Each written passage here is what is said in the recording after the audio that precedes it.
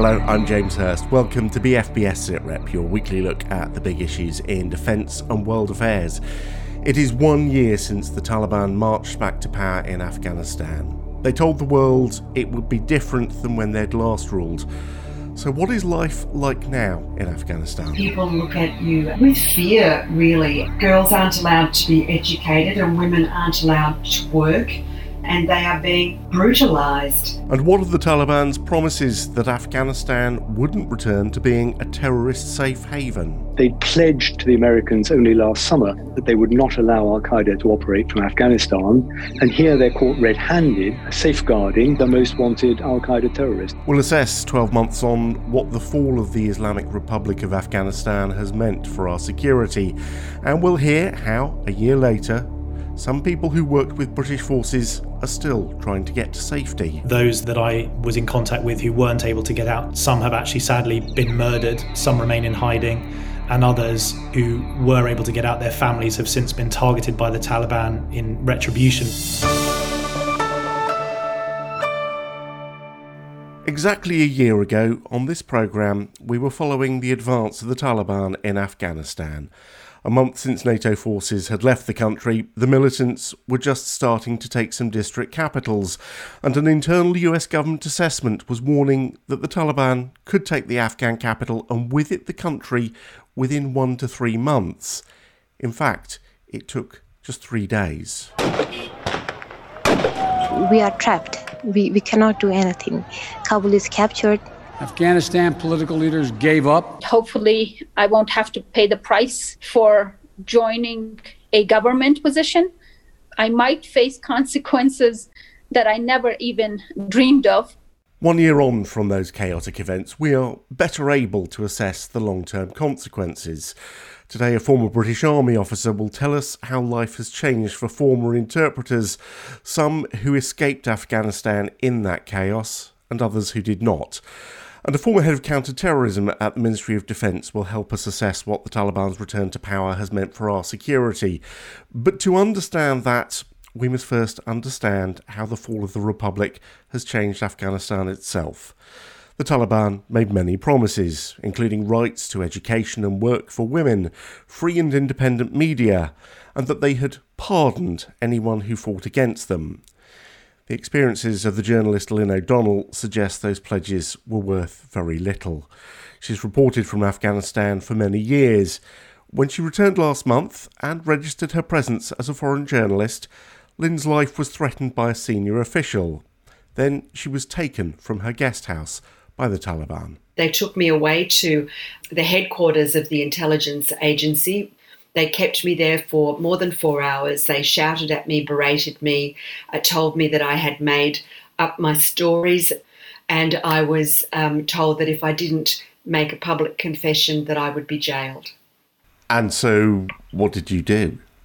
I made a public confession. I was like, okay. First I said, oh, sorry. And they said, no, that's not good enough. And then it was like, I'm really, really sorry. And I said, no. So then they dictated. I got out my notebook and a pen.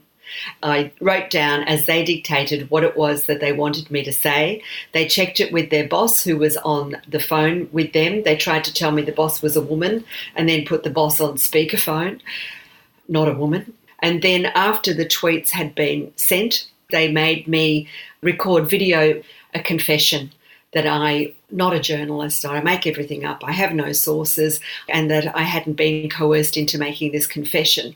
And as I said those last words, I took my headscarf off my head, tied it around my neck, held it up like a noose and said, and I haven't been coerced into making this confession. It was a totally unpredictable experience with men who project their power through brutality and violence and who have a history of taking foreigners hostage, but it was also darkly, satirically comic because they are incompetent and stupid.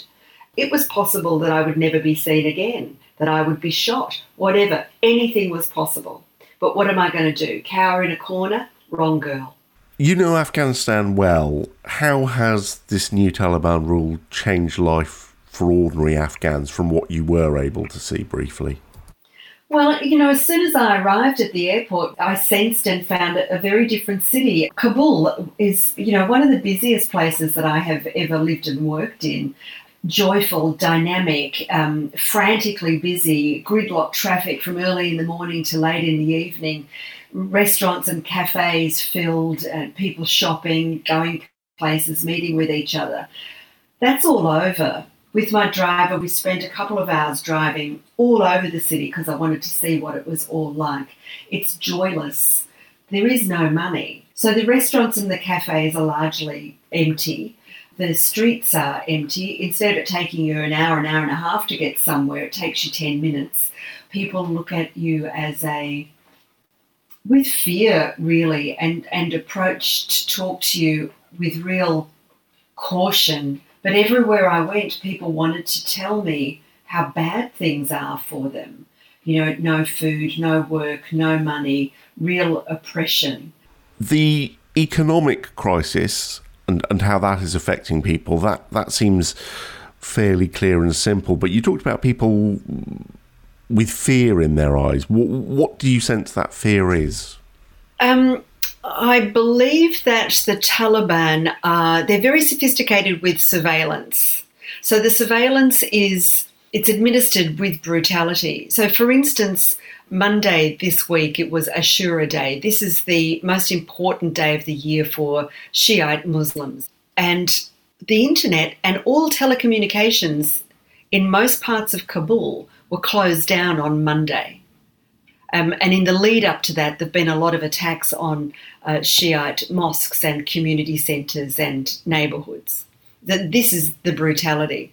I think that what they are doing also is instituting a neighbourhood watch style system of surveillance where people spy on and report on each other. The Taliban said early on that they had pardoned those who'd fought against them. What's been the reality for people like former soldiers and police from the Republic? They've been hunted down and murdered. Many of them have been forced to flee the country. Many of them are in hiding in places like Quetta over the border in Pakistan. But in Afghanistan, all over the country, they are being hunted down and killed. One of the other early pledges from a senior member of the Taliban was that they wanted an inclusive government and that should include women. What is the shape of the government now? There are 41 listed sanctioned terrorists who are Pashtun Sunni men in the cabinet. There are no women. I think there is one Hazara. That's about it. There's no inclusivity. There's no women. There's no, it remains a gang of misogynistic drug dealing killers. That's who's running Afghanistan. You've reported on Afghanistan since before the US-led invasion of 2001. Is there anything different about this Taliban regime than the last one? Well, they're worse, I think. They've come in with the backing of Pakistan and China and Russia and Iran, who were all very happy to see the American-led coalition leave. But they've also come in with death lists and with a vengeance. They feel they have impunity. They have impunity. Nobody in the world is doing anything at all about the fact that girls aren't allowed to be educated and women aren't allowed to work, and they are being brutalised. I can't see any consequences for the Taliban in that. So it's very different, but in my view, it's worse. It's more brutal, and the brutality is without consequence. The journalist Lynn O'Donnell with her experience of Afghanistan 12 months after the return to power of the Taliban. Well, Professor of Defence Studies Michael Clarke is here once again. Michael, Lynn talks there about there being no serious challenge to the Taliban from the outside world. We do know there are still pockets of armed resistance in parts of Afghanistan. Do you think that could ever seriously challenge the Taliban government? Not really. I mean, the previous Taliban government never completely united the country because Afghanistan is very hard to unite. the centre of resistance is the famous Panjshir Valley, where the National Resistance Front operate, and they're led by the son of the man who is known as the Lion of Panjshir, who fought with the Mujahideen against the Russians, and that son, Ahmed Massoud, he's realistic enough to say, look, we know we can't take over the government, but the fact is we can fight and resist, we can create a civil war to the point where the Taliban will have to negotiate, they will have to soften their stance. Now, I think that's pretty optimistic, but he represents, Ahmed Massoud, represents the only realistic opposition to the Taliban, other than the ISIS, the Islamic State, who regard the Taliban as far too moderate. Well, the whole reason that British and other NATO troops deposed the Taliban and spent 20 years in Afghanistan was for our own security. Al-Qaeda had used the country as a safe haven for training terrorists, plotting a series of deadly attacks that culminated in 9/11. A year ago, the Taliban promised they would not allow Afghan soil to be used to attack foreign countries again. Yet it turned out Al-Qaeda's leader, Ayman al-Zawahiri, had moved back into Kabul and was living in a house apparently linked to a minister in Afghanistan's new government. So, 1 year on, what does the fall of the Afghan Republic and return of the Taliban mean for our own security? Let's bring in retired Major General Chip Chapman, former head of counter-terror at the UK Ministry of Defence. Chip, the Afghan Taliban were never perceived as a direct threat to the UK or the US. It was always those international terror groups who they sheltered. So what is your assessment on whether the threat to us from Afghanistan has changed in the last year? In the wake of Pitting, a raft of headlines declared at the time that the terrorist threat was the highest ever. But for that to be objectively true, JTAC would have needed to have raised the threat level. And they didn't. And the threat level is still substantial. That's at level 3. So if you look at the year since Pitting and the time that the Taliban have been in power, we've only had one attack. That's a lone actor attack on Sir David Amess, and the failed Liverpool episode. Now, in terms of Zawahiri gave bayat or loyalty to Akhundzada, who's the Taliban leader. And this really sets the scene for two things that can be true at the same time. The first one is that Zawahiri and AQ Corps may have been given increased comfort and ability to communicate in the last year or before he was taken out. That indeed included a lecture series where he actually lamented the state of the jihadist movement and rallied and raged against those who had broken pledges of allegiance. So that's the first thing. But at the same time, and as a July 22 UN report stated, AQ are not viewed as posing an immediate international threat, and it lacks an external operational capability and does not currently wish to cause the Taliban international difficulty or embarrassment. So there's no additional threat. They're still inspired by threats. That remains the key threat. But, I've got that UN report here as well. It says Al-Qaeda intends to be recognised again as the leader of global jihad. We know Al-Qaeda was never eradicated from Afghanistan. We know they have people there. As you say, ISK also have a presence. Do we have any idea of numbers and whether those numbers crucially are growing? Well, we do, but before answering that directly, the context is that in the July 21 US reports, both the CIA Director Burns and Avril Haines, who's the Director of National Intelligence, both said that AQ and IS lacked the capacity to attack the homeland and are no longer the most dangerous transnational terror group. And that is why regional terrorism, or the threat of regional terrorism and its concerns, is more important for the spillover that occurs. And to give you the complete answer to the numbers, the ISK numbers may be between 1,500 and 4,000, mainly concentrated in East Afghanistan.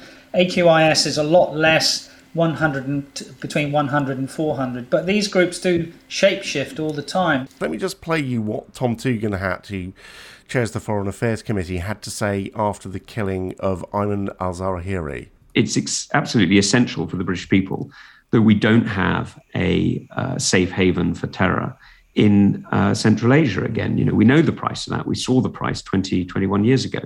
And so I think what the UK needs to be doing is making sure that we have the alliances that we need, but we also have the capabilities to act where we must act alone. He talks there about the capability to act alone. I guess the most likely way would be air power, as we did in Iraq and Syria against IS. I mean, should we be considering an op-shader for Afghanistan if we see that those terrorist numbers are growing? I think you need to ask a different question, really. Now, the UK crossed the Rubicon in August 15 with a drone strike on a chap called Junaid Hussain, who was a prolific English language social media propagandist and a cyber hacker. But prior to that, due to the caveats from the Attorney General on proportionality, legitimacy, necessity, but more importantly, imminency, we couldn't prove that a threat was imminent at range. We could not either take on that threat, neither could we give intelligence information to a third party, we'll call it the Americans, who could then deal with that threat.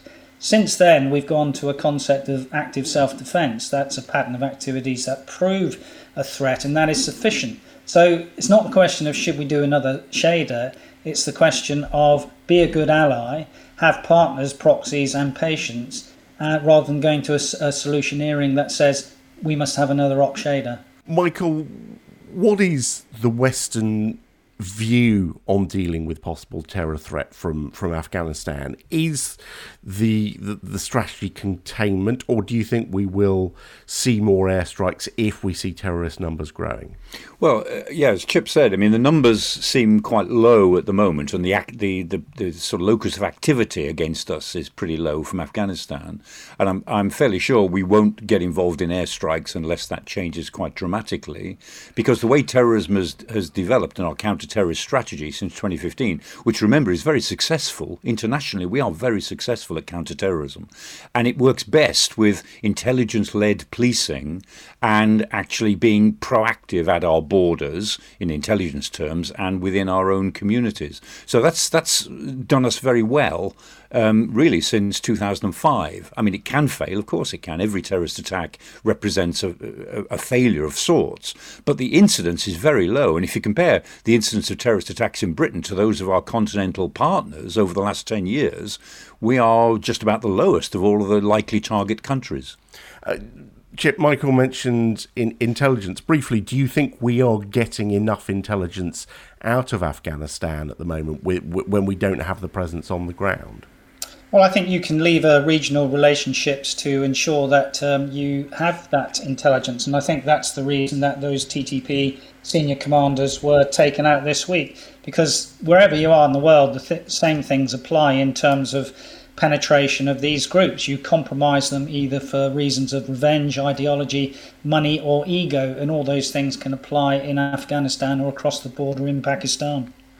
Michael Clark, let's move the focus to ISK, the Afghan splinter of the Islamic State terror group. They are fighting against the Taliban.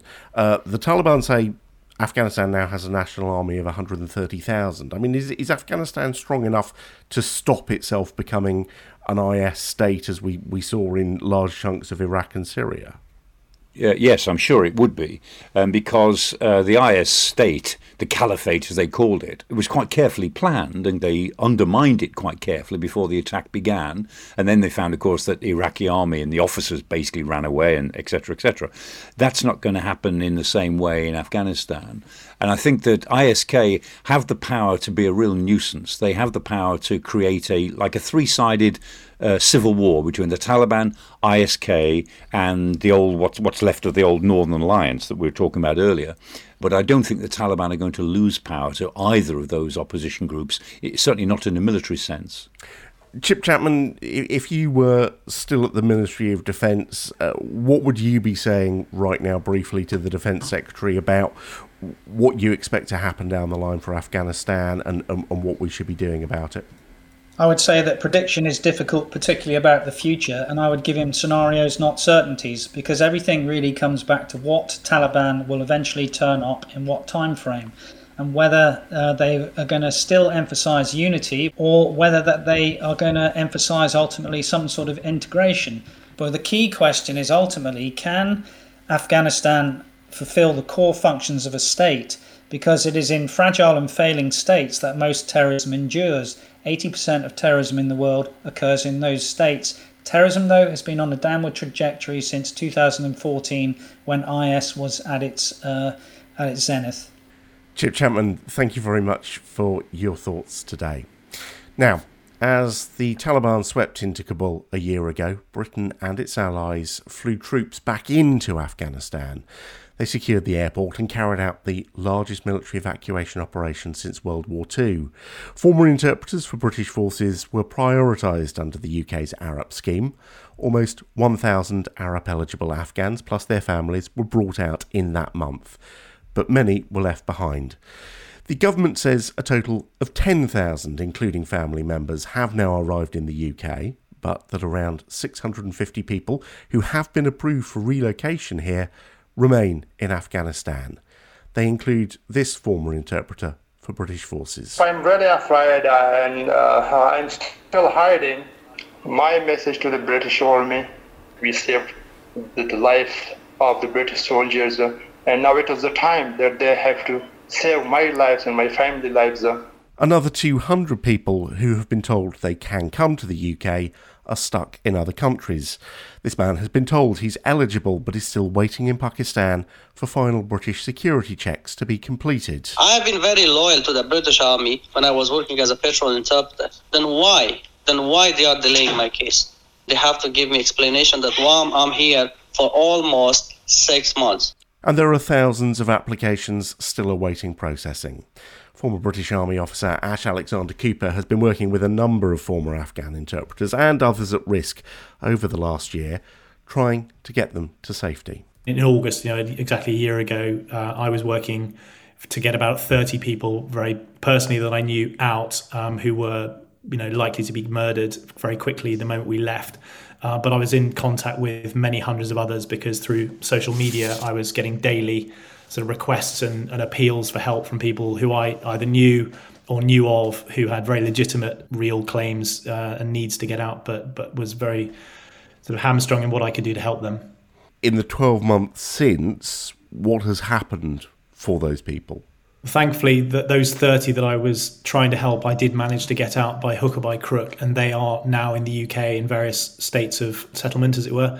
Unfortunately, since the last flight went out, there is nobody that I know. I know there are some who have been able to get out to either third countries or find their way eventually to the UK. But from my personal perspective, those that I was in contact with who weren't able to get out during August are either still there. Some have actually sadly been murdered because they weren't able to get out. Some remain in hiding, and others who were able to get out, their families have since been targeted by the Taliban in retribution for the fact that the principal was able to escape, and pretty serious injuries inflicted on those that are left behind who are associated with the most vulnerable person or people that we were able to extract. Are these interpreters, are they other people who were at risk because of their involvement? Those who are left behind is a mixture of interpreters and others who worked for the British government in different ways. Those we were able to get out were a mixture of female journalists and those who served in the military and other parts of the establishment that the British helped to train over those 20 years. I think the challenge is, that particularly for those left behind, I have a copy of the email here that was sent to all of them who received ARAP numbers, effectively the number that said that your case has been accepted. The language in that last email that was dated the 29th of August last year effectively says, "We're sorry if, as we think, you were not able to reach the evacuation point in time. If you were approved for evacuation, you will be supported if you wish to relocate to the United Kingdom." Now, those seem like very simple words, but for those who left behind and who've had, in many cases, not a single follow-on email or call or message from the UK government, they feel very abandoned and very confused as to what actually we are going to do to honour the promises we made to them. And it's pretty desperate. The government says it has enabled thousands more to settle in the UK since. Is it the case that the problem right throughout has been getting to a point where you can get safely out of Afghanistan, or are there hurdles beyond that? I mean, getting out of Afghanistan is clearly a huge issue for people. And even if they're able to get out illegally or otherwise across borders into third countries like Pakistan, if they don't have the requisite paperwork to remain, then the chances are they'll be deported back to Afghanistan, with the Taliban then clearly being made aware who is being deported back into the country, who tried to escape, and then their situation is likely to be even worse on return.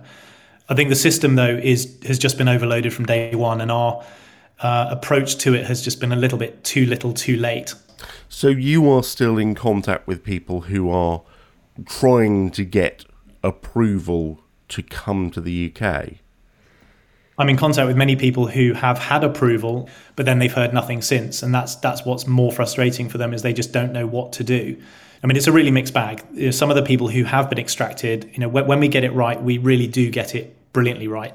There are some people who've settled in housing, and then we've managed to find them jobs, and they feel fulfilled and able to give back, and they're off the universal credit system as quickly as they could be, because they want to give back and not be a burden on the UK, and they've asked for nothing other than another chance.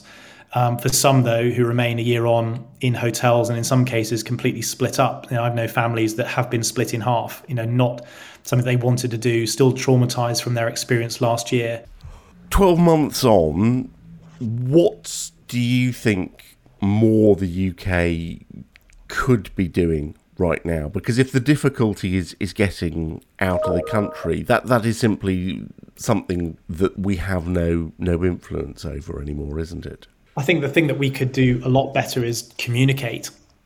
Half the battle and the stress and the frustration of these people is that nobody's talking to them. And I recognise the numbers are quite large, but we owe it to them. I think we've made promises that if we didn't have an intent to keep them, at least we should be communicating, explaining why it's taking so long, but to just let them know where they stand in the process, because just a wall of silence is almost more damaging than having made any promises in the first place. Former Army officer Ash Alexander Cooper. The Ministry of Defence says it is investing in a new system and adopting a new approach to casework, helping them to process eligible people more quickly. Now, last November, NATO published a page-and-a-half summary of lessons learned from the end of its Afghanistan mission.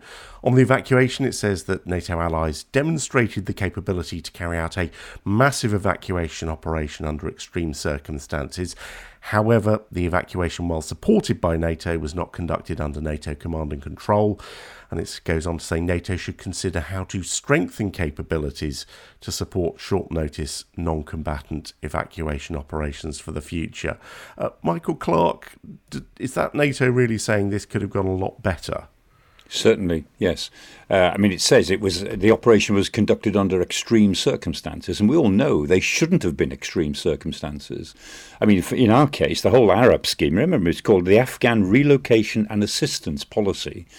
And the scheme was not prepared for what happened to the fall of Kabul. The forces, British, American and other European forces, did very well in the situation that they found themselves. And, politicians concentrated on how well the forces did, but they used that to distract from the fact that they shouldn't have been in that position. Let's get a final thought from you then. Amid the chaos of the Taliban's return, President Joe Biden said a year ago that those events strengthened his view that it was the right thing to pull US and with them NATO forces out. 1 year on, what's your assessment of whether it was the right or wrong decision? I think it was undoubtedly the wrong decision, which was originally taken by Trump, and he made it worse, because the Afghan policy was undoubtedly, it was failing. We all could see that, but it was failing slowly. It could have been rescued. It could have provided more options, and it didn't cost very much, either in lives or in money. So we could have carried on and tried to find a better outcome in the years to come. Instead of which, Trump decided we have to stop, and the way Biden then handled it turned a disaster into a catastrophe. In my view, you look at Afghanistan as it now is, what's happened in the year, what's happened to the reputations of the Western world because of it, and the failure to keep almost any of our promises. This is what strategic failure really looks like. This is strategic failure, full stop. But some people would be asking, where would we be now if we hadn't pulled out? Would we be back in a war with the Taliban? No, because the Taliban wouldn't be there. We would be in a policy that was costing us very little, but not doing very well. And we would have been saying to ourselves, look, we've got to get hold of this policy. We've got to do something with it rather than just walk away. And if we are going to walk away, then we've got to walk away over a longer period. But what Trump did when he initiated discussions with the Taliban was to say, I am going to leave no matter what. Now, what can you offer me? And of course, they offered him words and nothing else. So it was for a man who wrote a book called The Art of the Deal. He began that deal in the worst possible position. He gave it all away and then started to try to negotiate. So that was how he turned a slowly failing policy into a disaster, which became a catastrophe. And some of us, were talking about this at the time. And I have to say, before the Russian invasion of Ukraine, I wrote an article that had the headline, "The road from Kabul to Kiev may turn out to be a short one." Indeed it is. Michael, thank you very much indeed, and thanks to all our guests. We are back with another BFBS SITREP next Thursday. But before then, if you want to hear much more from Lynn O'Donnell and her extraordinary story of being held by the Taliban and forced to record a fake confession, there is an extra edition of the BFBS SITREP podcast online now. It is a real insight into the group that now leads Afghanistan. For now, though, from me, James Hurst, thanks for listening and goodbye.